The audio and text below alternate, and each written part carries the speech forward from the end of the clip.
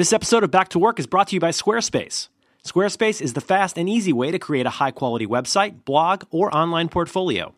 Sign up by July 30th and use the coupon code BACKTOWORK7, that's back to work, one word, and then the numeral 7, and you'll get 10% off your first 6 months with Squarespace. Learn more at squarespace.com/backtowork. We want to thank Squarespace very much for supporting 5x5 and Back to Work. I have some very strange notebooks. Who's the guy in The Fly? Jeff Goldblum, and if you're talking about the 1986... Jeff Goldblum. Jeff Goldblum, Gina Davis, 1986. Should have won an Oscar. You think? Is that Cronenberg? David Cronenberg, and special effects were very good. When I watch it again, although the movie, it doesn't hold up as well. Yeah, it looked good. Do you remember how amazing it looked when it came out? Oh, so good. Yeah. I have a page in my notebook. Let's take a page from your notebook today, Merlin Mann. I have. So this is a costly Italian notebook with graph paper. It's a whatever. I don't know what size you'd call it. It's the medium-sized one. And I have So I try to be careful with my pages. I write small. Gruber gives himself 1 page a day in the field notes. Do you know that? I didn't know that. I meant to discuss that with him and you. Why only 1 page? I think it's a good constraint, and you don't end up wasting pages. I go the other way. I figure I can always buy more notebooks, and it frees up my mind to know that I can just write 1 word on a page. Or in this case, 2 words. What is his name? Merlin Mann. Yeah. Oh, Jeff Goldblum, the actor. Yeah. I have Jeff Goldblum circled, and that's on a page. So I'm not sure what the action item is for that. Maybe I'm supposed to Google him. Maybe I'm supposed to write him. Certainly one of my favorite actors. You like him? He's good. He was good on his Tim and Eric. You ever watched Tim and Eric? Awesome show. Great job. Who was your favorite actor? Off the top of my head? Yes. Kenny Baker or Jack Purvis? Can't decide. Wow. Man, my daughter asks me that now. She says Kenny Baker's inside R2-D2, and she says, why is Jack Purvis inside the walking box? My daughter knows that his former cabaret partner, Jack Purvis, is also one of the people that's a droid. So we're going to go ahead and dial that down a little bit. Anyway, I was looking through my notebook. You feel those movies are appropriate for a 3 or 4-year-old? Absolutely not. And I think I realize it more every single day, how wildly. And now, Teacher Tomoko gave us some hand-me-down. She knew that, Eleanor has to have a name tag that says Anakin at school now. So everybody knows I'm a terrible father. Well, next time she goes in, she's Stash now from The Incredibles. So now they know that about once a week we get her obsessed with an entirely new inappropriate movie. But it's all high quality. That's the thing, Dan Benjamin. I think about, I don't know why I want to say Transformers, but we're so lucky that with the possible exception of Dora and Diego, and the new Richard Scarry cartoons, which are execrable. Apart from those, she has really, really good taste, just like her mom. Who's your favorite actor, Dan Benjamin? Off the top of my head? Andrew Goldsworthy, is that his name? That's the guy that makes art out of ponds. Is that his name? Jeff Goldsworthy? Jeff Goldblum? I have to check my notebook. I like Jeff Goldblum. I like Bill Murray. I like Christopher Walken. You know what? I love Bill Murray's decision making. I saw an interview with him, and I just like the fact that it's funny. I was also just the night before last, I was reading the really, really long John Lennon Playboy interview from 1980. It's so great. Really, I skipped over the Yoko parts for some reason. But I just love people who are like, well, this is the thing I do. And I do it this way, and I'm sorry if that bums you out. And Bill Murray's like that. Bill Murray sits around. I get the feeling he really actually reads the script and goes like, I'm going to have to be kind of impressed by this to do it. You know what I mean? He's not going to Joe Pesci his way through a decade. I don't know. I got nothing against Joe Pesci. I think he... Gosh, I hope he doesn't still listen. You think he's a fan? Well, I think he was. Until now. Get your shine box. I'm looking through my notebook. This is why I should not prepare, because the way that I prepare is... So John Gruber limits himself to one page. 1 page. What if he goes to like Macworld or WWDC? Still 1 page? Has to leave. He has to leave. He has to leave, or he has to write really, really small, like between the letters. And that's why the problem is he's very, very obsessed with kerning. So there's the exactly right amount of kerning between each. He has really weird handwriting. His handwriting is crazier than mine. Is it legible later? Is it Yeah, cursive I- or printed? When we were out to dinner during WWC, I took a picture and posted. I saw don't know if you saw that. Did you see that? Yeah, it was great. What was the word? It was, yeah, because he was talking about the Bond movie that we were It was watching. a Roger at the time. Moore. It was a Roger Moore movie, I think. And he might just have sort been- of quit it was Living halfway Daylights. through It was Living Daylights. I wish I could remember the word. It was like it wasn't Was incomprehensible. it View to a Kill or something? Yeah, I think it was incomprehensible. What's the one where he's old and a clown? No, that's not Living Daylights. That's Oh, sorry, yeah. But View to a disjointed. He wrote the word disjointed. Disjointed. I'm gonna put that in the show notes. So Yeah. is that on his page for the day, or is that a separate notebook? Well, see, now I think that differs a little bit. This is not, we'll start the show after this, right? Yeah, we'll edit all this out. Okay, good. I think his rule of thumb, as I understand it, and we talk a lot about pens. We're both it's called stylophiles. We're stylophiles. We talk a lot about pens. We talk a lot about notebooks. I love the Field Notes notebooks, and I buy a lot of them. But my go-to, I don't know what it is. I when I was the Moleskine guy, and I was the Moleskine guy. I don't say Moleskine. I think that's annoying. But I Pretentious encouraged is a lot what of it people is. to buy the totally pretentious.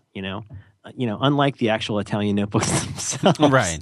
They're very practical, $20 notebook. But one of the reasons I rejected that as productivity porn, if it's not in the service of producing stuff, is I think you create a high barrier for yourself. You know what I mean? You start thinking, this is why I like the way Natalie Goldberg writes in spiral notebooks. She writes in like Snoopy notebooks. And I think there's something really freeing about that. With John and me, I think we've found like the notebook that works for us. And I suspect what he's doing is he's got 48 pages in a Field Notes, something like that. Perfect number. They're not sponsoring this, right? They did last week. Oh, that was awesome. Thank you, Jim. Not this show. That was the rest of the network. What? I heard him in a couple. Love that, Jim. That guy's smart as heck. Makes a good notebook. I wanted to introduce a new segment. Yeah. It's called Fact or Fiction. And I will pose a question to you, Okay.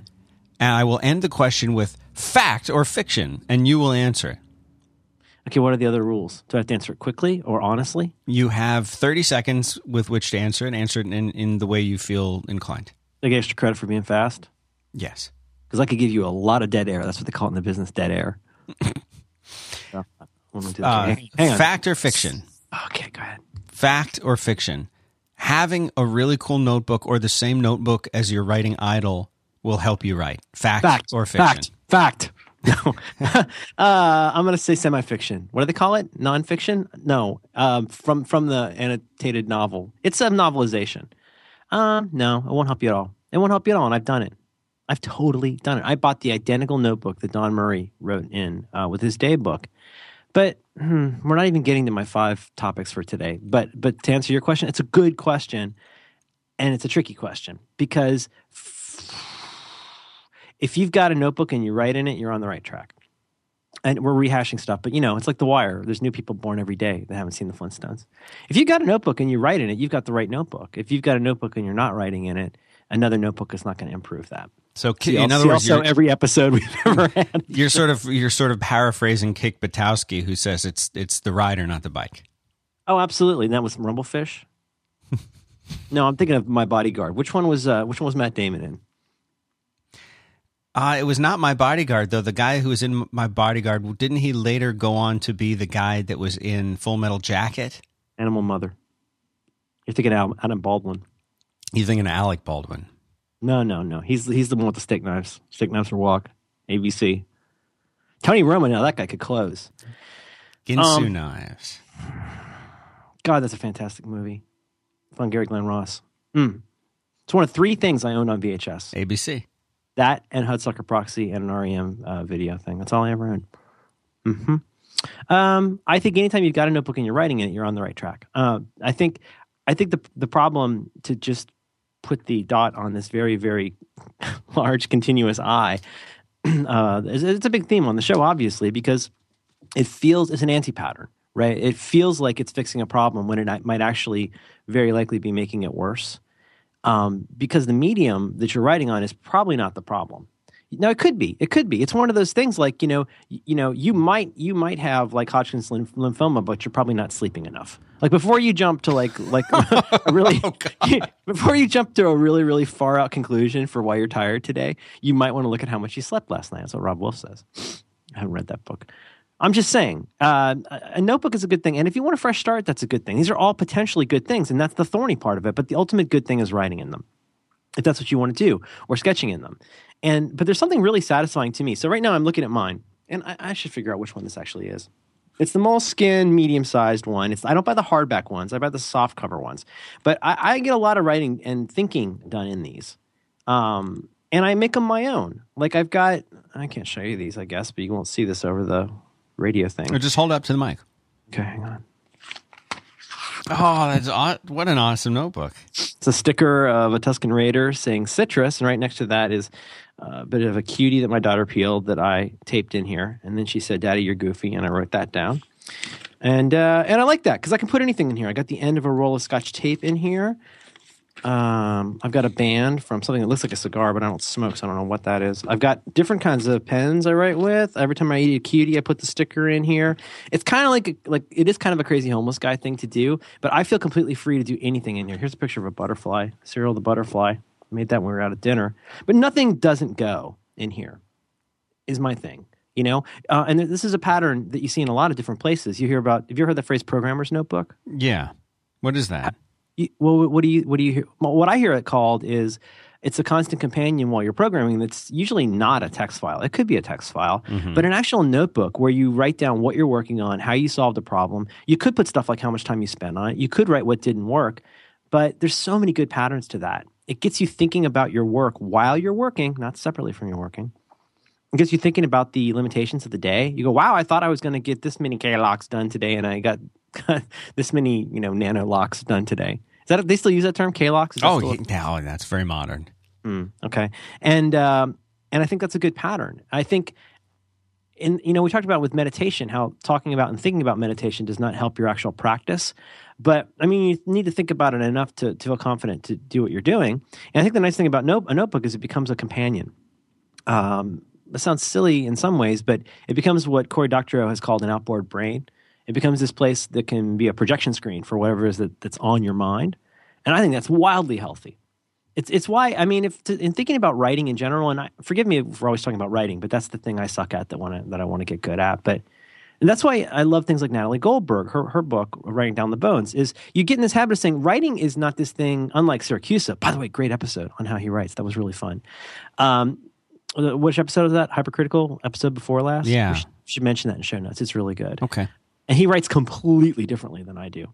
He sits down and starts talking to his computer or moving his fingers, and he really wants it right the first time. And what I've learned is whether it's that cranking thing or the 4 years thing or the better thing or the things that people seem to enjoy that I've written, they all started as something else.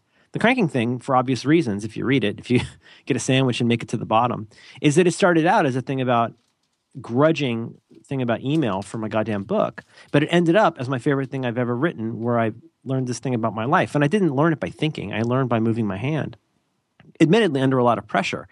But as I felt more and more like I was saying what I didn't know I wanted to say, the words kept coming and coming and coming. Words I never would have known were there. And all that really sounds really easy in retrospect. But the difference is you're not seeing writing as this artifact of perfection. You're seeing it as the artifact of some very, very, very sloppy sausage being made. And a notebook, I think actually way more than a text file until you're good at it. Once you're good at it, anything will do. But I think writing on paper really has its benefits. You can do stuff like really dumb stuff. Like just when you get to a place where you don't know what to say, you can just write, I don't know what to say, but then keep writing.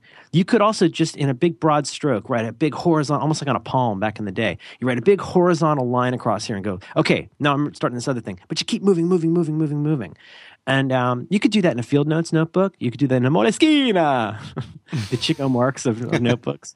You could do it anywhere. And again, once you get good at it, I think you play guitar. My first guitar was, it was not even a no-name. It was a sub-no-name, $20 guitar that I bought for $20 guitar that I bought for $20.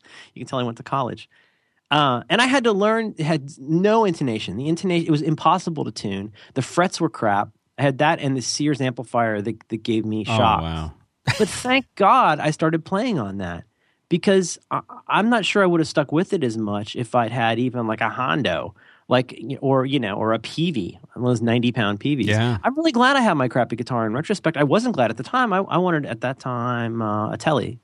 Who made those? Those Pete Townsend ones? Fender No. Telecaster. Yeah, but he had a Schecter. I forget what they're called. Anyway, yeah, I would love the real telly. I had a really nice telly in college. Sunburst reissue with white binding. Wow. Sold it for rent. What kind of fingerboard on that? Walnut. Yeah, usually they have the walnut. Walnut, terrible intonation, Yeah. but it's so beautiful. If you can get the action low enough, it's okay. You can, but it buzzes a lot. And it had those weird rolly ones at the bottom where you had to move 2 screws to change them. But I also had a was it 6600? The one Tom Petty has on the cover of Dan the Torpedoes, that Rick. Oh yeah, I had 12 Rick. Yeah, you had some expensive rent habits there. rent. But I'm kind of glad I started on a crappy guitar and a Beatles fake book. It's hard to play a lot of Beatles songs with 4 chords, but they manage in those fake books. There's no diminished chords in a fake book. All majors and minors. It's just majors and minors, and there's a 7th, maybe a minor 7th if you want to play, make All My Lovin' sound a little fancy. But I'm kind of glad because that made me really focus on trying to play the chords. And the fact that they were, this brings me to topic number 4 for today. Ha ha. Ooh, already. Boom. We should start the show. How's it going? Hey, good. How's your week? Pretty good week. Only way out is intonation. Perfection. No matter how perfectly I played a chord, even something as simple as whatever, like a G chord, my favorite chord, very easy to play, my second favorite chord, very easy to play. C chord a little harder because I think the index finger on that C is kind of tough when you're starting out. Same with the D. I still play my Ds backwards, by the way. Did you know that? No, I didn't know that. What do you mean backwards? What do you mean by backwards? Make a D chord with your finger. Yep. Now swap your middle finger and your index finger. Oh, really? You do it like that? A lot of people do it. Because I learned it from Facebook. I learned it from Facebook. I learned it from fake books, and I never bothered to see what number it was I was supposed to be hitting. Yeah. Wow. But you get better over time. I never got so much better, but then when I played a real guitar, there's this phrase I've said on here like 10 times, but I love this phrase. It's not how many years you play guitar, it's how many hours you play guitar. And I think that's true for all this stuff. So I don't want to be so glib as to say your notebook doesn't matter. Your notebook should feel great to you. But it should also feel like your notebook should be something like taking a dump or brushing your teeth. It should be something where you don't have to deliberate over and spend 5 days wondering if you're going to do it. And admittedly feeling bad about it, maybe getting a little stopped up and, with the halitosis and whatnot. You should just dive in constantly. If you're thinking about something, write it down. This gets back to the whole hipster PDA thing, right? I mean, ubiquitous capture. That's not that brilliant of an idea. It's just a way of saying my thoughts don't do that much when they just bounce around in my head. They just amplify. I like the field notes notebooks. Where we differ, Gribber and me, is on the perforation issue. He likes field notes because they're unperforated. I carry a small pocket moleskin in my back pocket where the last end pages are perforated. So I don't have to carry index cards anymore. If I want to write something down and demand somebody listen to Belle and Sebastian's, Tiger Milk, I can just write that on a piece of paper and hand it to him. You're not a big Belle and Sebastian fan. Just rip it right out. Yeah, rip it right out. But boy, that I had written down perfection. I wrote down stress. I wrote how not to get a job. I wrote down perfection, and then I had another markdown bullet when I got distracted because Chrome crashed.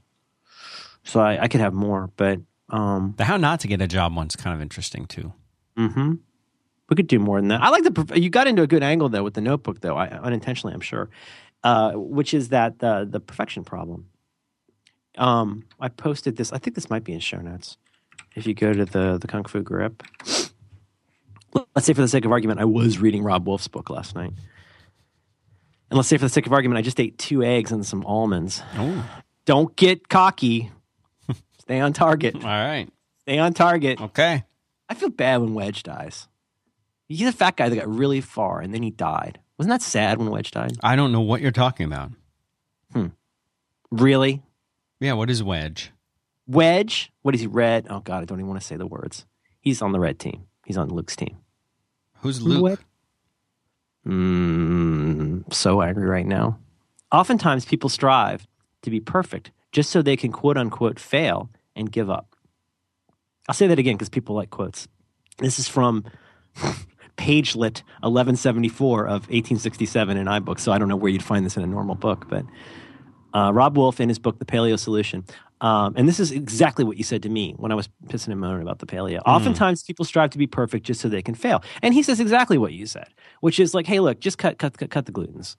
How about start with just breakfast, then go to lunch, then go to dinner? Right. Little steps, right? Baby steps. And baby steps. And if you just because you can't get grass-fed, organic, whatever, he's like, first of all, organic, be careful with that because it could be kind of a scam. But if you can't get grass-fed meat, does not mean that you should go get a gluten ball for lunch. And I think that's a message I need to hear over and over. I don't know about you, but I need to hear that message. You know? Is this about doing it like going halfway and halfway is okay?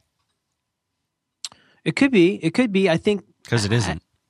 I don't think you can do things halfway. Here's a question I want to throw at you. Well, this is going to derail you, but I want to. No, derail me, but I want to respond to that because I think you have half of a really good point there, and I want to respond to that. That's a half truth. I want to put this out there and plant this as a seed, maybe for a potential future show, future episode. But there's something I want to put out there for you because this is something commitment, full commitment. Okay. Is that my guess? No. That's my guess. Yes. Actually, you know what? No, but yes. In a way, yes. Yes. Actually, yes. Full commitment versus half expecting to fail. Well, here's the thing. I've talked to some of my friends about this over the years, and it's kind of a question. I think it's a debate, and people may not even realize that they're debating it actively. And the thought is this, and I have said this. I don't believe it's possible to have a side business. I don't think you can have a business on the side. I don't think you can go to work and have a job and then come home and run a business. I believe that both the job and the side business, you will never reach your potential in either of them, and it will affect your personal life as well. Now, it might be possible to have a business and run a business and by some measure say, yes, it's successful and that you're making some money. But I don't believe it'll ever reach its potential. You'll never reach your potential in any of the things that you do if you're that divided. What do you think? Care to comment? Maybe future show. But it does. You nailed it when you said commitment. At first I thought no, and then I thought, yeah. Well, the reason I said that, and I'm sorry, I didn't mean to interrupt you, but when you say... Well, the reason I jumped in with commitment is I think that's kind of what you're describing. Yeah. And I mean, from my angle, that means don't leave yourself an out that undermines your ability to keep moving. And I've certainly had that with this book. I've certainly had it. I've had it with lots of things where I'll give myself this trapdoor and think about these what ifs. But part of it also, Dan, is that you and I, like the rest of the world, we think really differently about these things. You are very circumspect about your decision making. You're, a ready, aim, fire guy. And I'm a fire, ready, aim kind of guy.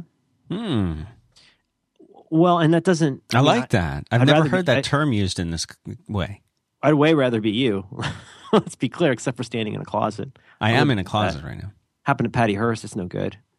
Different circumstances. She might have been sitting. I don't know. But it wasn't nice.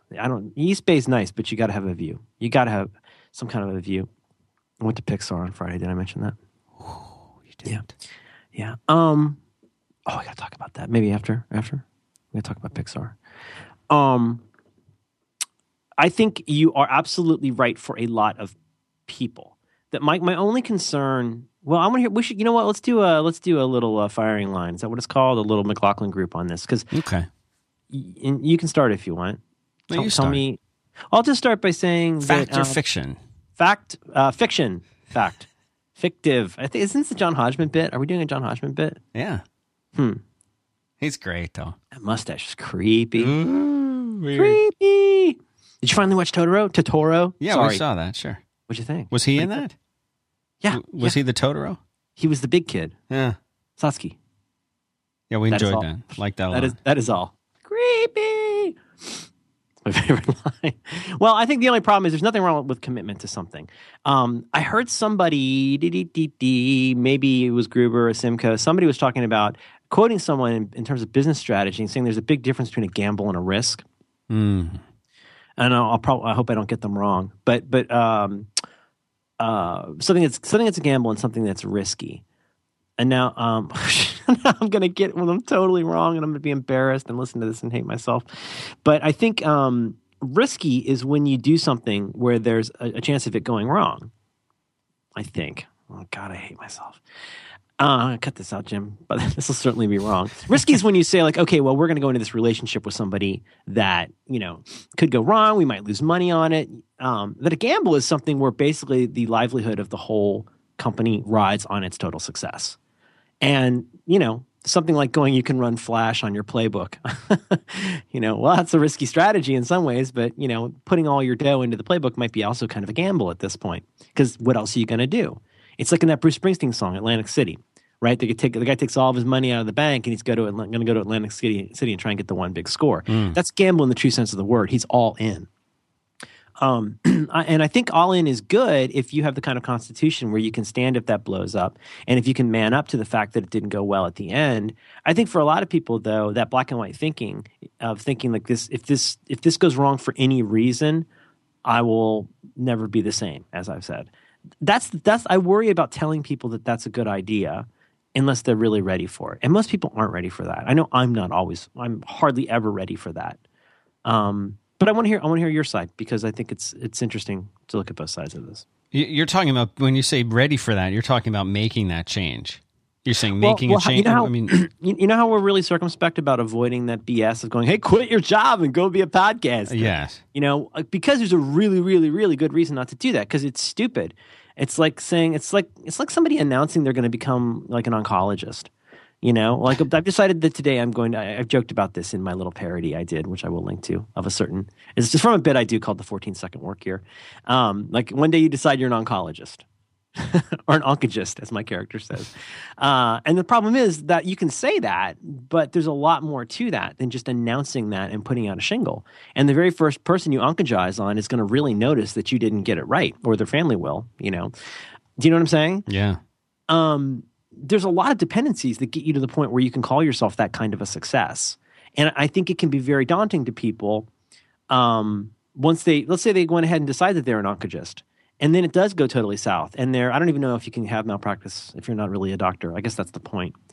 But you'd be in a lot of trouble with that. But the thing is, if you kept insisting you're an oncologist, even after you had killed a bunch of people, I don't think that kind of commitment is a terrible idea. I love the idea of more like a Jeff Veenish kind of approach of going, I'm really committed to this, but I'm also constantly iterating, and I'm bringing in information from outside. And again, back to our process, thinking about the Dreyfus model, including a certain amount of self-improvement / self-awareness about how well it's going. So we could just be using the word differently. I think commitment's a great idea, and I would actually like to shut up now and hear your side of this.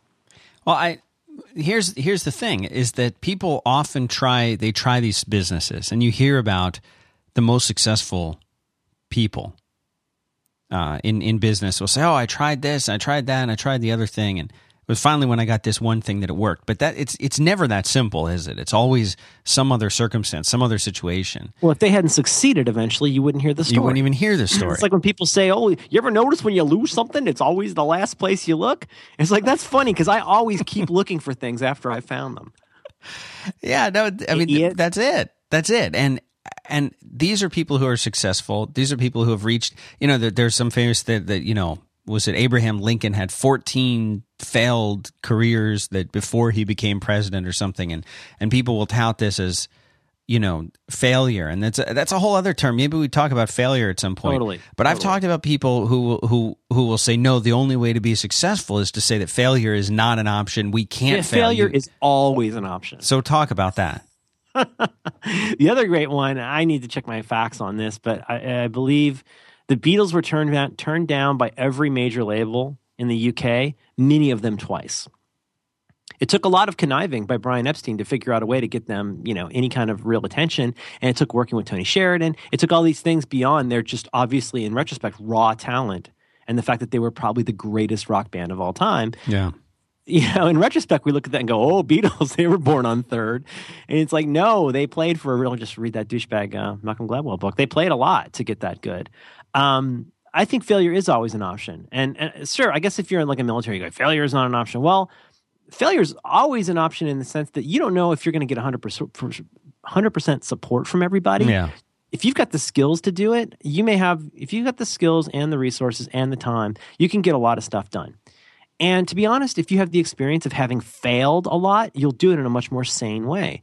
I would really be circumspect about working for anyone who says failure is not an option, because that is one of the most childish things I could think of to say in the entire world. If you don't have risk assessment in place for what could go wrong, well, not only are you going to go down, but your people are going to go down with you. Do you know? It's like in the Civil War. what was it called? The battle at Gettysburg. Yeah. You know who I mean? Who's the one guy? Pickett's Charge. Pickett's Charge is like one of the most appalling stories of just sad stories of horrible mismanagement in the Civil War. He made terrible decisions. He shouldn't have been there in the first place. He was this dandy guy, and he should not have been making decisions about how to handle this group of guys. He just shouldn't have had the job. And he made through a combination of terrible decisions and a pretty amazing strategy by the Union, his guys just got decimated. I mean, do you know the story? It's kind of like they basically sat in a bowl. It's not funny. It's awful. And if you watch that one episode, best episode of the Civil War, the Ken Burns. To me, though, so let's say that guy gets up there, the dandy guy gets up there, and he's got his waxy hair and his cool mustache, and he goes, y'all, failure is not an option. They go, yay, hooah, and they just start running into the bowl. Right. Well, maybe I'm misinterpreting what you're saying. I just think somebody going, well, no, actually, here's 5 ways we think this could go wrong. And through some intelligent adult risk mitigation, we're going to try and avoid that. And I'm going to hopefully keep you guys alive and send you back to, South Carolina in one piece. But I think you're onto something, though. And that's why I said I think you have half a point. You have more than half a point. I don't mean to sound that way. You've got a really good point. It's just that I think you need to commit yourself fully to whatever you're doing. So can you have a side job? Can you have a side thing? Can you have something you do evenings and weekends that's not just to make a few extra bucks, but that, you like, people will often ask me, how did you start 5x5, or what were you doing before? Or, I might ask you, how did you decide to make the leap from having a full-time job to doing your own thing? And how did you know it helps to be incompetent? That helps a lot. So you mean essentially that you at some point realized you were unemployable? Like my tattoo says.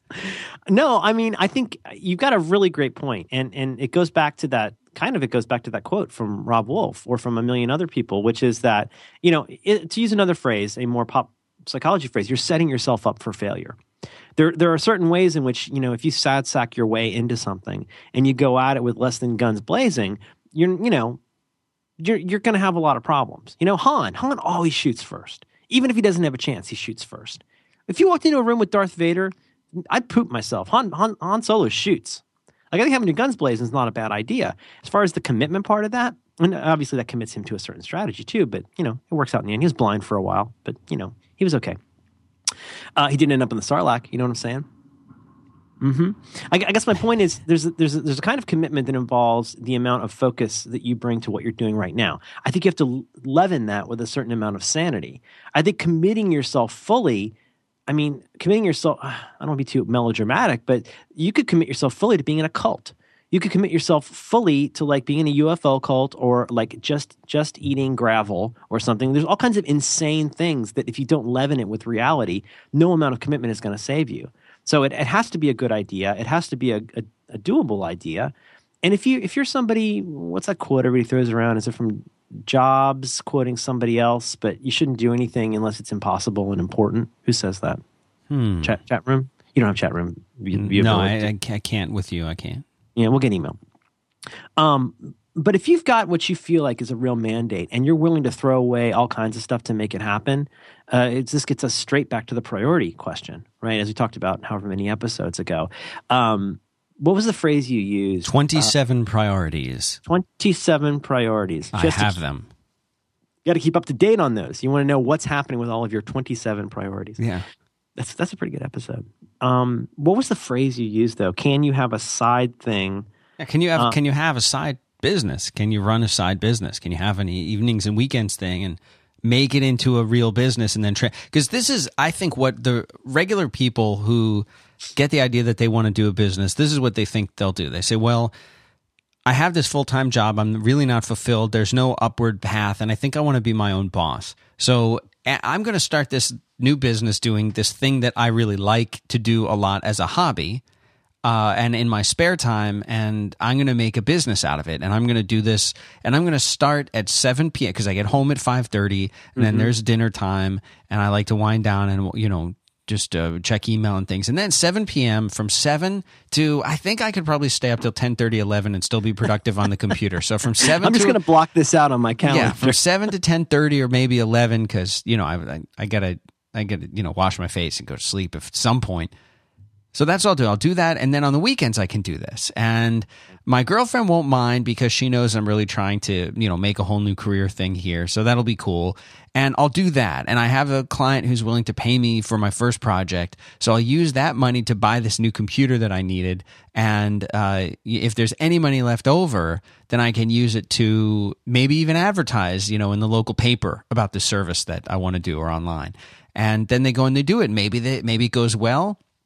Maybe they get a second client and they do that. And I'm assuming it's a services business, but even if it's not, even if they're going to work on building a product, and a product is going to be a website or an iOS app or whatever. You're saying this is all in the evening, and then you go to work all day. And then you go to work all day the next day. What immediately starts to happen is while you're sitting there at work, you're actually let's make believe this is an iOS app. You're sitting there thinking, man, this I know what I need to do with this thing. I finally figured out this UI view that I couldn't get it to work. Now I know what I need to do. So maybe I'll work on it at lunch, but then I'll be using my work computer. I'll have to have all my files here, so I can't do that.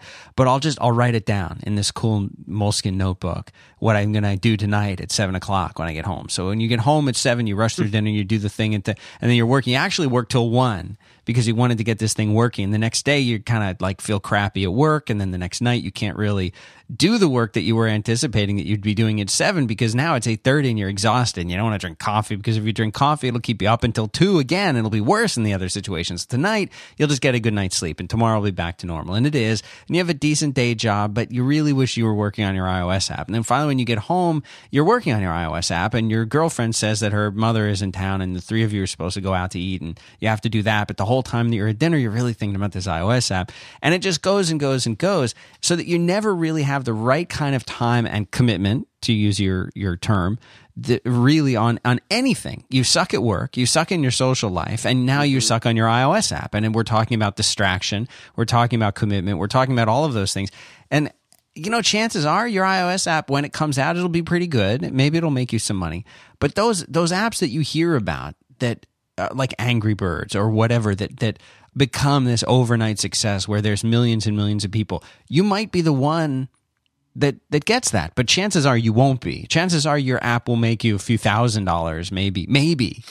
Right. Maybe it makes you a few $1,000s a month, which would be great. But then you've got to support this thing and come out with new versions and compete with competitors who take your idea and make their own version of it that maybe it's even a little better, and you've got to come up with the next thing.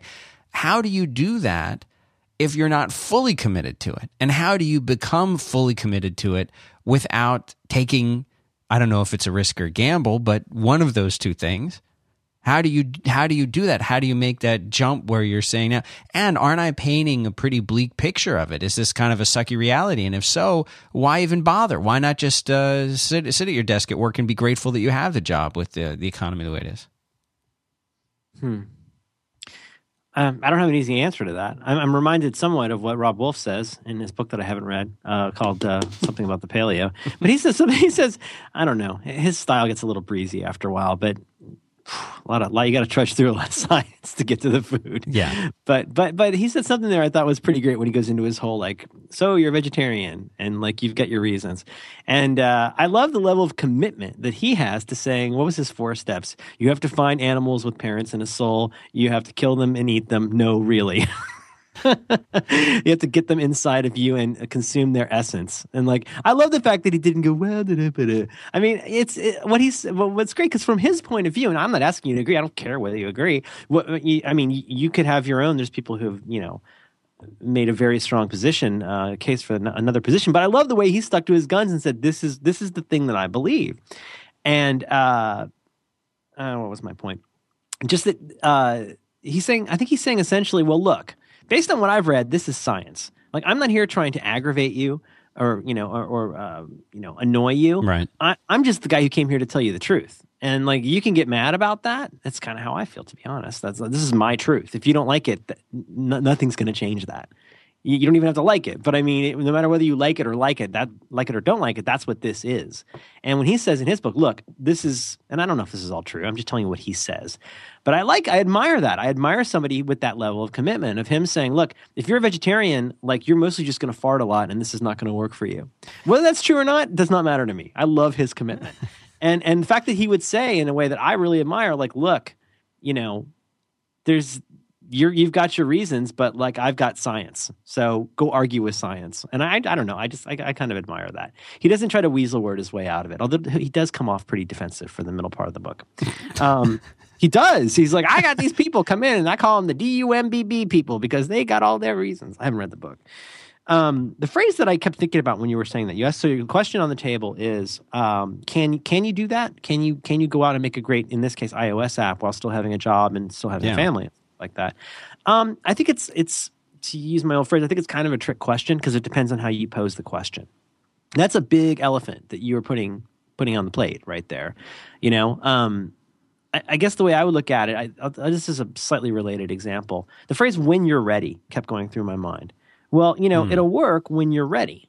When you're ready. Like, when you're ready to do what's needed to get started with this, well, when you're ready is also going to involve a lot of learning and experience, and yes, failing. Like, there's this whole mythology about people who have their big break.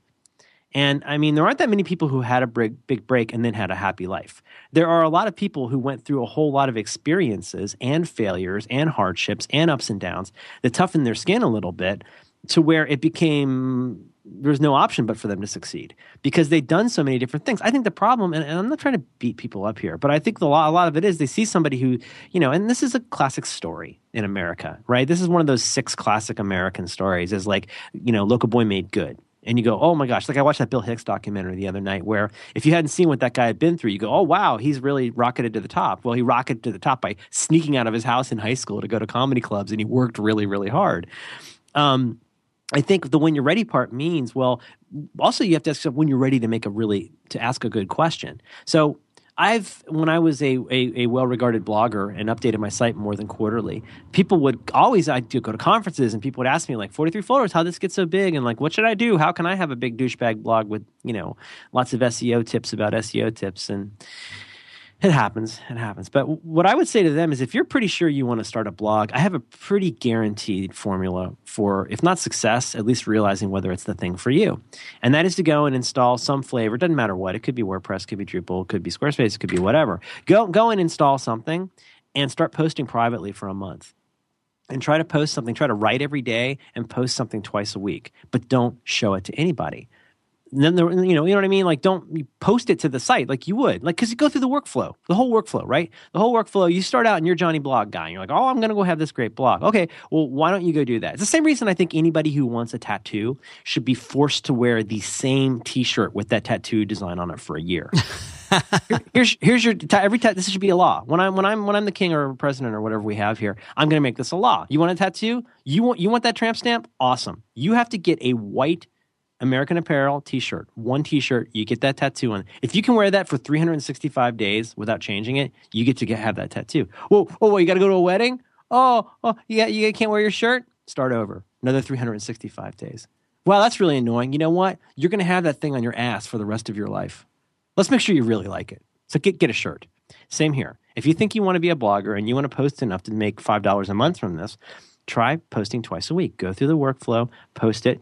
Post it private, but then read it. Go read it. Like John says, like Syracuse says, you'll always ever really find your typos once they're live on the site. Even if you've been reading in a preview like he has, he's totally right. I never noticed my egregious, it just shows me that I should probably wait to finish drafting things more. But go ahead and try it. You're basically a blogger. It's just nobody can see what you're doing. It's kind of like being on Blogspot, So go do that. If it's up. But don't FTP. We don't need FTP. What FTP? What is that? Flowers, Tannenbaum, and pretty girls. What? Do you follow? Oh, Because yeah. here's the thing. That's a really manageable thing to do. Write a little bit every day and post twice a week. You can do that without disrupting your job or your family. And now the thing is, if you pose that question as how do I become a douchebag blogger with one of the top 100 blogs like Merlin Mann has or had, believe me, there's a reason I stopped writing. I didn't want that anymore. But you know what I'm saying? Like, well, if you pose that question, you are truly setting yourself up for failure in that sense. That's why I say, to return to something from an hour and a half ago, commit yourself 100% to what you're doing right now. And that could be right now. I'm just sitting here with a notebook and a microphone and talking to you. I'm not trying to start a business while I'm talking to you. I mean, this is our business, I guess, in some ways. But you know what I mean? Like, I'm not trying to do another thing while I do this. I think, and this is true for writing, this is true for playing with your kid, like commit yourself 100% to that thing that you're doing now. But keep doing it. That's the thing. You know, and there's all these people who come up with all these rules. Like you said about, well, I'm going to do this tonight from now to now. And that could work. That could work to get you started. If that works for you, do it. But I would say, back to our thing about stepping back on the path, just remember what the big picture is. And if you have to change the question, change the question. You know, if you have to, but you understand what I mean by question, or change the goal if you like. Jack Hart, in his wonderful book, A Writer's Coach, suggests that you begin everything you write. At the top of the page, you write the word theme in all caps, colon, and then using, I think you suggest 6 words in a transitive sentence. Try this. It is really hard. In a transitive sentence, write what this is about. Write about a provable fact in reality that you will proceed to show in your essay. It's so much. No, just try the transitive part. It's really hard, but try to say something verbs something else, right? Let's see. Soy sauce causes elevated sodium levels, or better still, elevated sodium levels cause higher blood pressure, or whatever it is you want to do. But here's the good thing about that. This isn't Miss Grundy's theme statement. That theme statement, you start writing against that. I think you're thinking of Solomon Grundy. No, I think you're thinking of Salome's Last Dance, that movie with was Stephen Merchant, Stephen Ivory. You're thinking of the guy with Hugh Laurie on the internet. What's his name? Stephen Fry. I think you're thinking of Stephen Fry. You're thinking of Fry from Futurama. Oh, that's the thing. It's not The Simpsons, right? Yeah, it's the one with Bender in it. Yeah, I had a toot that was a Simpsons quote yesterday. I was kind of embarrassed. Yeah, so we should talk about our sponsor. Who is our sponsor this week? Do we have a sponsor? We do. We have to have a total of 2 sponsors this week. We have 2 sponsors without the necessary means. 2 sponsors this week. Our first sponsor is your name is Dan. Is that correct? Yes. Go ahead, caller. Sorry, a first-time passworder. We're going to talk about 1Password. Would you like to talk about 1Password? I would. I am a giant fan of 1Password, and so I guess that's about it. Yeah. Check them out. Thanks, guys. Thanks. I use it. It's good. You should too. Bye. It's like that Mitchell and Webb thing. That's a bad miss. Okay, so here's the thing about 1Password. Have I ever told you my problematic iPod Touch scenario? iPhone Touch. What's it called now? The Touch Podder? What's it called? The iPod Touch. Here's the thing. Somebody goes out. I think the gateway drug is getting one of these things or an iPhone. You go out and get this beautiful Apple device. It used to be an iPod. But I think an iPod Touch, that's a reasonable first purchase for a lot of people, right? It's not terribly costly. You go in, you get this thing, you turn it on, it's super cool, and now you got to sign up for one of these accounts, right? You need like a me.com account, ordinarily, right? To really use all the stuff. Yeah. You want to get a me.com account. So you go in, and let's understand now, you're not on your PC, you're on your iPhone, you start typing, and you got to pick a password. So what do? You pick a password that is really easy to type on your iPod Touch. So you pick Pencil 69. Right. And then maybe you really like that iPod Touch a lot, so then you get an iPhone. You like your iPhone a lot, you also get an iPad. Now you're one of us, and you got a problem. So you got this 1Password, single password, I should say, that you started with on your iPod Touch, using on your iPhone. Now you're really excited, so you get an iMac. And you got to pick a password. So what does 90% of humanity use for a password? Exactly the same password that they used on their phone. Right. Everywhere it's the same. Right. And I don't know if this is true in Lion, but in every OS I've used up till now, in OS 10, you can have an admin account with no password on it. Did you know that? It will allow you. I never thought to try it. Oh, I have a friend. Yeah. Null is an acceptable response for a password. I got a friend. So, and then what do? You go and you flip on back to my Mac, and now Pencil 69 is all that stands between you and port 22, which is a bummer. 22, that's the login one, right? Is that right? SSH. Oh, SS Atari's mixed up in blind. So here's the problem with that. That is a totally natural human pattern, but that single password that you've chosen, well, first of all, now you've opened yourself up to a lot of stuff because you got all I'm not trying to scare you. I'm just trying to say that 1Password by Agile Bits is super helpful in getting you out of that particular password ghetto. And it does so by having a fantastic app on OS 10 that syncs. You can sync it with Dropbox. I believe it works with MobileMe. It works with what have you to get your password synced across all your boxes. And then there's an iOS app that lets you log into stuff from your iOS device. And then if you're sitting there on your, what's it called? Like a laptop. Terrific Tomcat install at work. Oh, yeah.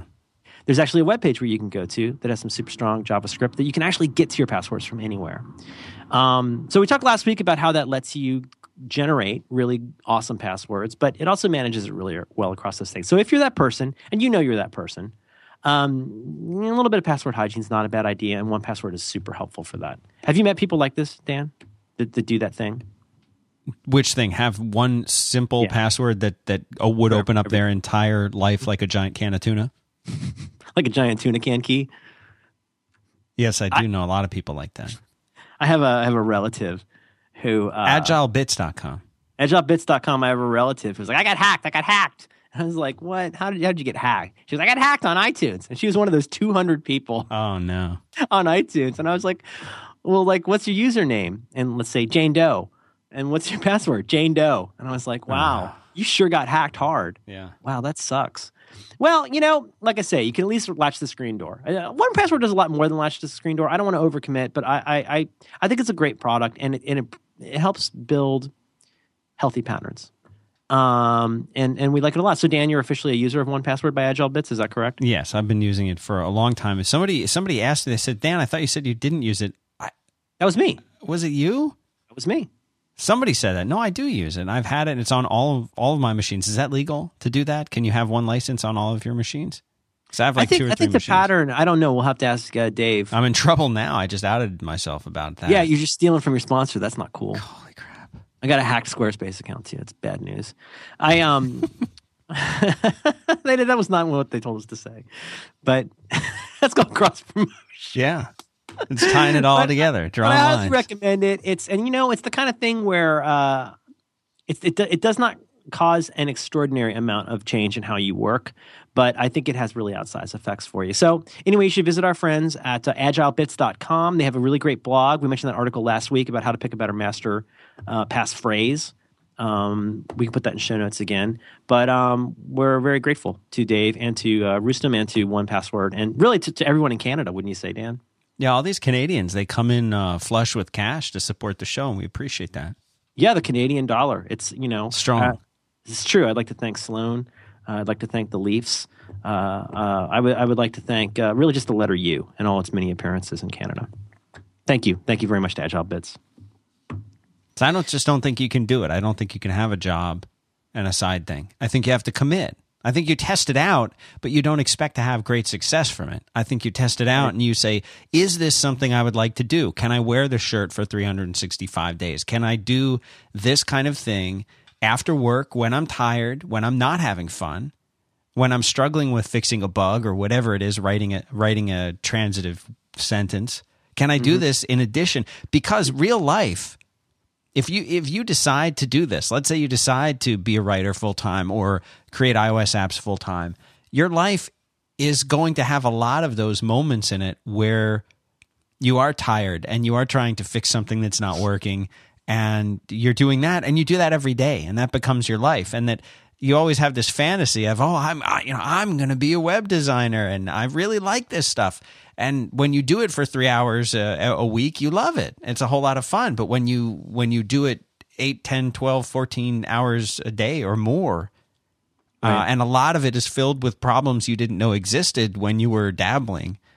Yeah, so it's a good way to test it out. But I disagree. I don't think that you can do this. I don't think you can have 2 jobs. I don't think you can wear 2 hats. And I'll tell you personally, one of the biggest obstacles that I consistently faced to achieve even the smallest degree of success was not having a singular enough focus and not being fully committed.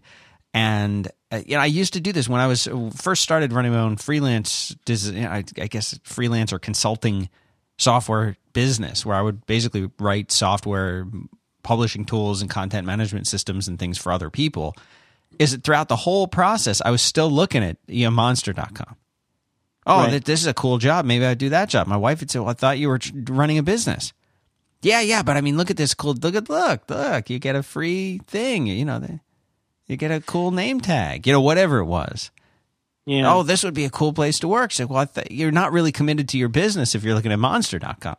And it's funny because this was 15 years ago, but it occurred to me after that at some point that she was absolutely right that, you know, you need to fully commit to something for it to be successful. But I don't think that's the same thing as failure is not an option. I think it's saying that you have to fully commit to and embrace an idea. And I feel like you have to acknowledge the potential that things may not turn out the way that you want. And for some people, that's failure. For other people, that's how do I adapt? That's an opportunity to change something up. Failure is this sort of like full stop kind of a term. But I think looking at something and saying this isn't working the way I thought it would work. Yeah, maybe some people would say it's failing. Well, how do I adapt it? How do I change it? How do I be agile enough, which is the buzzword, to adapt to it and make something different out of this pile of crap that I'm sitting in front of? But I just don't think you get there until you've had some of those failures. I'm probably just rehashing this. But no, you've got to fail, because then you see what it feels like, right? The things you won't own you. Yeah, I don't know. I think your point of view is entirely sensible, but I think it's a big ramp for a lot of people. I will not say that's fine for Dan, although I'm very tempted. Do it. A lot of people are going to say, looking at the chat room, being reminded that it's Porkins, not Wedge, which is really embarrassing. I can't believe I got Porkins and Wedge mixed up. I think you're thinking of Biggs. Biggie Smalls. I got it wrong. I should have said I meant Porkins and I said Wedge. We'll edit it out. We'll edit it all out. Yeah. Porkins. I don't know. Could be. Here's the thing: is I guess we're also coming up against our two obsessions. Porkins has his whole Wikipedia entry too. Wikipedia. The Wikipedia entry. There's incredibly minor characters in The Incredibles. People who are just featured in the scene where Bob is going through Syndrome's computer and looking at all the screens and who's been targeted by the robot. There's people who appear there for like an eighth of a second, and they have a page. Yeah, so that's good. You know, it's like I say about San Francisco and Berkeley. Like, I'm glad there's an edge to this country. I'm glad there's somewhere where we're trying really hard and getting it wrong a lot. Because in the nerd world, I'm glad there's a greater nerd, right? I'm glad there's always somebody there. And I'm kind of glad it's not me a lot of the time. His skill at low-altitude strafing runs and his rotund physique. I'm looking at this very far-away screen on the ground of the closet. Rotund physique earned him the nicknames Belly Runner and Piggy. So, he's not rotund, he's stout. So,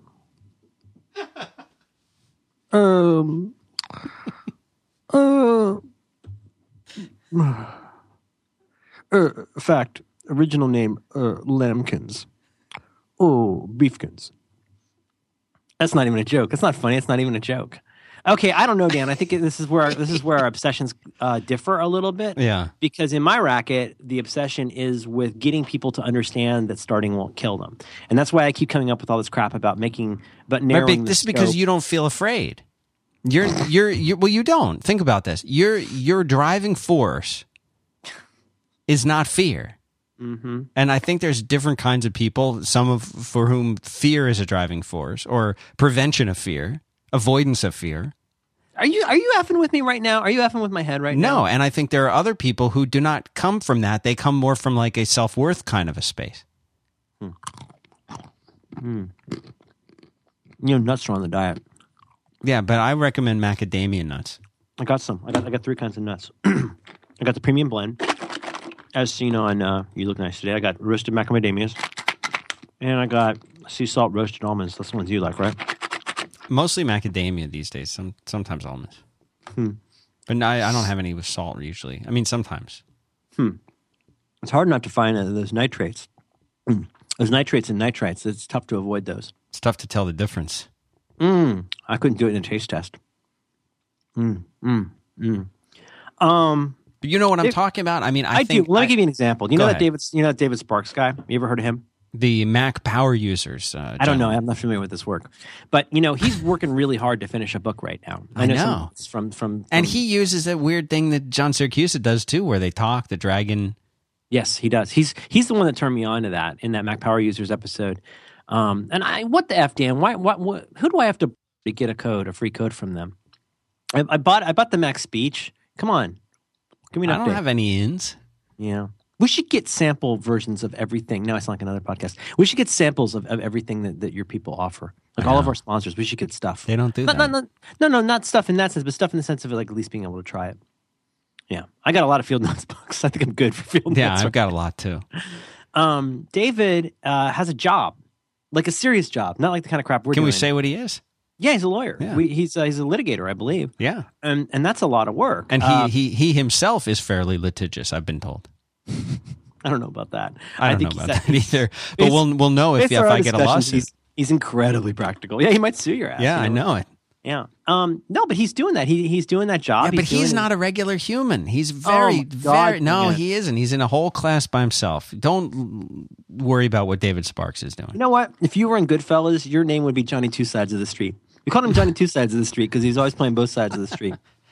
Seriously, though, he's not a typical person. Literally. Well, he's a unique person. What should a typical person do? Should they go Ferris their way out of a job and just go make something up and go have their life space? Here's what I mean. I'm saying it's some Indian pharmaceutical company. At some point on TV. What should they do? At some point, and I predict that it's before your side business becomes successful, you will need to make a decision to either try to make it successful by devoting yourself to it full time or give up. That's what I believe. I think that you will never attain real success. Right. You think that goes for writing? Well, writing's different. Because it's not real work. Yeah, that's just... that's true. Hey, I'm writing stories. Look at me. I got a computer. I can type things now. I'm a writer. What's that called? That's your D&D voice, right? I have a blog. I love it so much. I wish you'd do it more on this show. I love it so much. Do you really? I do. You should start a blog for that character. And if you do, you should start it on Squarespace. Have you ever heard of Squarespace? Tell me a little about them. Yeah. Squarespace is a really good thing. Squarespace.com/back-to-work. Squarespace is a site where you can go and make a website. It's a meta website. Just type in a couple things and you got a website. That's it. Thank you, Squarespace. Those guys are actually very, very cool. It's more than a lot of people would say. Well, I guess I want to do a blog. Do I need Squarespace? There's so much more. Why do I need so much more than that? Dan Benjamin. There's such an embarrassment of riches right now, Dan Benjamin. Why would I need to go learn more about yet another blog engine? I'll give you 3 to 4 reasons why right now. Mm-hmm. The first one is when you're looking for software that is just going to make everything work, where you don't have to sweat the details, you don't have to worry about things, and it won't take even somebody as smart as Merlin a week to figure out how to move an app bar. Not a week. And what was it, a week? No, I literally started just typing a couple things and I had a website. Well, that's the thing, is it's beautiful. And you're in some ways, and I see this constraint as actually a good thing, you're prevented from dorking around with too much behind the scenes. They don't want you. They make it easy for you to just do things the way that you want. So whether you want to do a blog or whether you want to build out a full-fledged, full-on website, which to be honest, a lot of blog software doesn't make it that easy to do. They make it very easy to do that. And you can pick from their amazing templates. You can design your own. You can do whatever it is that you want to do. And I know people that are hosting. You know, people say, Dan, well, how did you write 5x5? What is it? It's a Rails app, but that's because I'm a Rails developer. There are plenty of people who are successfully. That's like owning an MG or like an Austin Healey. Yeah. Like you buy those cars, you buy Austin Healeys because you like using tools and you maybe want to die, right? Yeah. my friend Chris Coldren had one of those in college, and we were at a light one day, and he goes, "You see that motorcycle over there?" I was like, "Yeah." That's got a bigger engine than this car. But you buy those because you like tinkering with cars. Yeah. And this is not to say, and again, Dan, this is why it was problematic for me to sit here with my notebook. Did you tell you my notebook? It was problematic for me to sit here and think about what I wanted to say about Squarespace because I'm really of two minds. I totally agree with you. It's so super easy to go in and set stuff up, but I would never want to present this as you not having extreme nerd abilities. Oh yeah, right. But you don't need them. It's your choice. It becomes an That's option. Right. They take that and they make it an optional thing for you. You're not required to spend hours and hours or days geeking out about something unless you choose to. And that's the beauty of it. You don't have to pull out your tools every time you want to start the MG. Like this is something where it runs. It's extremely stable, and it's actually really, really fun to use. Their blog posting interface is really nice. Their iPhone app, haven't seen anything that comes close in terms of their iPhone app. And it just, I don't know. It's like they've really thought through all the stuff that can become a pain in the butt for people who want a blog style website with comments, and they've made it a lot easier. What happens though you don't have to maintain plugins? What none if of you that. write a really great article and somebody like John Gruber links to your article on Squarespace? Is it panic mode, right? Panic mode. Oh, yeah, absolutely. You got to just shut things down. You Right. got to turn off the side rep. No, that's the No. beauty part. That's the beauty part. They're made out of scale. It's got scale out the wazoo. Type a couple buttons and you got scale out the wazoo. You don't even need to do anything, and that's a You don't beautiful even need part a of it. wazoo. They'll give you a wazoo that's built in. That's in the account settings area. You can pick your wazoo. But this is really great. It really, really is great. And this is the kind of software that I'm really proud that they're interested in this, because I think, you know, if you're starting out, if you're advanced, if you just want to get your stuff out there, whatever it is, try these guys out. The one downside though is that they were unwilling to do any kind of like special thing for the listeners. Have you met these guys, Dan? Have you met them? No, I haven't been to Canada. Yeah, I was very concerned. No, wait, no, hang on a second. Let's start over. They actually do. They have re-upped with a new code that we can use for a brand new month. Well, 5-day-old month. I don't know when this will go out, but yes, we have a new code. It is back to work 7. So back numeral 2, work numeral 7. And if you go to squarespace.com/back to work, you will get, if memory serves, 10% off 6 months. Yeah, So that's got longevity. it's got Back legs.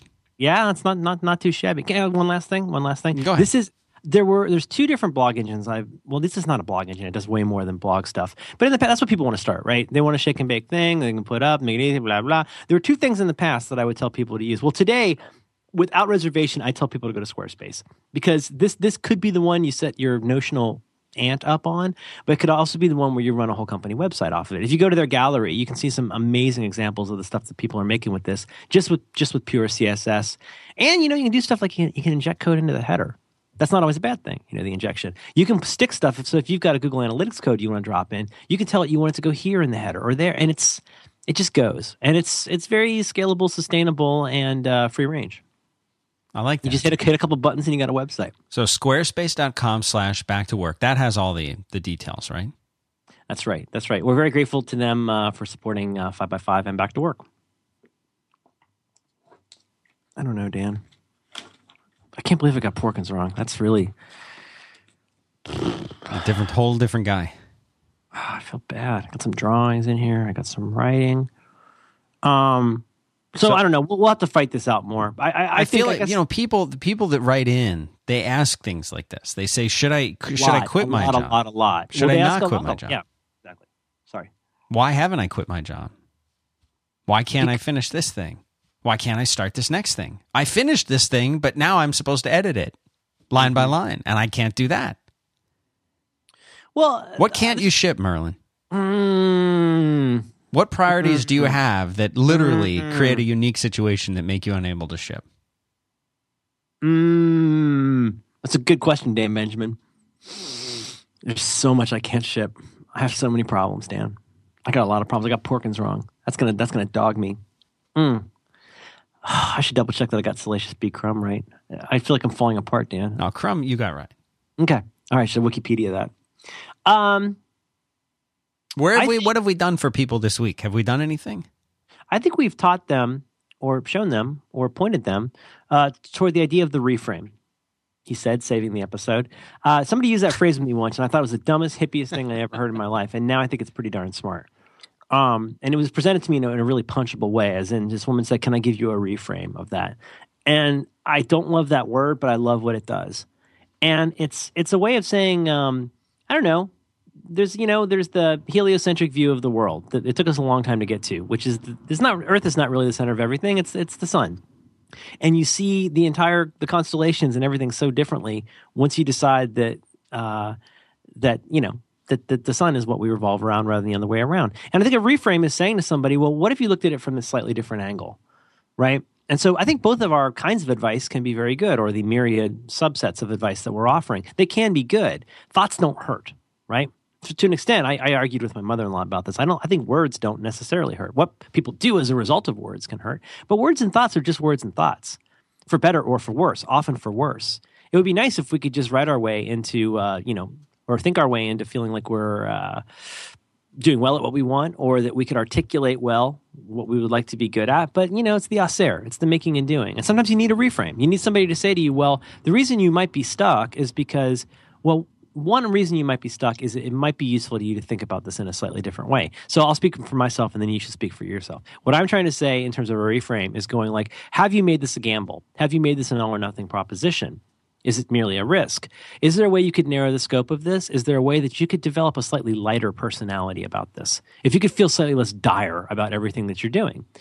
I know. The more dire you feel, like the more that sounds like bananas talk. But seriously, go a little light on yourself. If you want to keep a job, be happy about wanting to keep that job. And it's hard, but if you want to start an iOS app, start an iOS app. But ask yourself, how will I know this has been successful? What is the actual goal of this? If the actual goal of this is to turn into the Angry Birds guys and have enough to retire on, that's a pretty ambitious goal if you've never done this before. Right? So think about all the moving parts, all the things you would have to give up, but then have a slightly lighter heart about it. And consider narrowing the scope. Narrowing the scope is not the same thing as failing and giving up. Narrowing the scope is a way to acknowledge reality and understand that to make something really good, you can't do it all. How about you? You can't do it all. You can't do it all. That's pretty profound, huh? Now, what's yours? What's your reframe? You describe your reframe. How are you helping people, Dan Benjamin? How are you helping people? I would like to point out that success stories are few and far between, and that reality is pretty bleak. You will likely fail. You'll likely fail a number of times, as I have, and it will be painful and stressful, and you may never want to start again. My name is Matt Foley. I am thrice divorced. And there was a point in time where I was so frustrated and angry after a failed business that I didn't even want to use computer. I just hated computers. I couldn't stand using computers. I didn't want to talk about them. I didn't want to use them. I didn't want to be anywhere near a computer. And I took a break. And it was only with great hesitation I was willing to come back. That's how bad it was. I've stopped, and that's reality. That's reality. Is that you're going to be totally, if you try this thing, and even if you don't, if you do or if you don't, you'll be miserable for a long time, and many times over. But then you'll realize that there's a bigger cycle going on, and that these things are all part of a learning experience and a learning process. And what that means is I'll probably feel that way again at some point. I'm not saying I'll be away from computers, but I'm saying you'll feel that the low point. And hopefully, the winning part, as you say, is being able to come back from that. That's why I think people who say, well, failure is not an option, I think it's more of a mentality. I think it's a flawed mentality. But I think understanding that things won't work out the way that you plan, they may be worse, they may be better, that's the important thing to take away from it. It's almost like planning to fail in a way, but not in a pessimistic way. Mm-hmm. Yeah, it's a real downer, Dan. But it's a good downer. Well, what it does is it frees people to fail. It frees them up to have. Well, this is why I think one of our greatest responsibilities as adults is to try and do the impossible, which is to help a person make it out of puberty alive and almost whole. Right. Because my hand to God, nothing in your life will ever be worse than puberty. And if you think that's not true, then you had a much better puberty than I did. But the years from 11 or 12 to 18, it's the worst. It's like, and you're set upon on all sides by this broken system. You know, they say that, it is said, I saw Elson on Cliff Clavin again, but teenagers, the teenage years are a conceit of really the 20th century. There is no such thing as teenagers until the 20th century. It's why you have things like a bar mitzvah or a bat mitzvah. It's a very official sort of transition from being a child to being an adult. Like, you didn't get a lot of in between time to shuck and jive and listen to your Elvis Presley records in the 1800s. Heartbreak Hotel by Elvis Presley, Edison Records. But because you had to go out and freaking work in the field or move into the family business, you had to fix clocks or whatever. You didn't get time to just hang out, right? You just were hoping you didn't get your thumb glued to the rest of your hand when you were mixing that hot silver. Man, I'll tell you, you would not believe how many people can't pick things up today because of silver thumbs. That's silver thumbs. That's terrible. Or thresher butt. You don't want thresher butt either. No. Yeah, farm injuries are funny. But if you make it out of puberty, you are going to have something you can hold in your mind as it could really always be worse. It could always be worse. It could always be that again. If you made it through that, you can make it through anything. That may be glib, whatever. If it doesn't help you, I'm sorry. But I swear to God, if I think about 8th grade, I'm like, you know what? There's no way. There's no way. I never felt more hopeless in my life. I never felt more powerless. I never felt more worthless than I did in probably 8th grade. And worst of all, to kind of give us a segue into the stress thing for a future episode. Yeah. It's that sense of inescapability. It's the cognitive dissonance of being so unhappy, but also feeling like there's no way out of it. And I don't know if that's going to be much of a boon companion when it's 2 a.m. and you are too tired to hang with your family, too tired to do your job, and too tired to do your iOS app. But, you really can't do it all. And if you need a little bit of encouragement, sure, go out, look for some inspiration. But also just accept that, you're probably not going to die. And it's never going to be worse than like Mrs. Vergadama's business administration class in 8th grade. Man, 10-key was hard. It's hard, Dan. God, look at you. You're so successful now. You got a closet all your own. Yeah, I'm the only one in here too. Oh, it's a private closet. It's my own private closet. Did I see that there are actually clothes hanging in there? Did I see that? I saw like a curtain, like a rod in there. Oh yeah, full. Right? All of our clothes are in here. You're literally no. Let's be clear. You're literally in a closet right now. Correct. Okay. All right. Here's the thing, Johnny iOS. Dan Benjamin, successful podcaster. He's in a room with outerwear right now. Right? I'm just saying. That's true. You power through it. People don't understand, Dan. They don't know what you're going through. No, and it's none of their business. Well, they'll find out. Maybe. All right. Sure should button this up. Have a good week, Merlin. You too, Dan Benjamin. I love you. Love you too.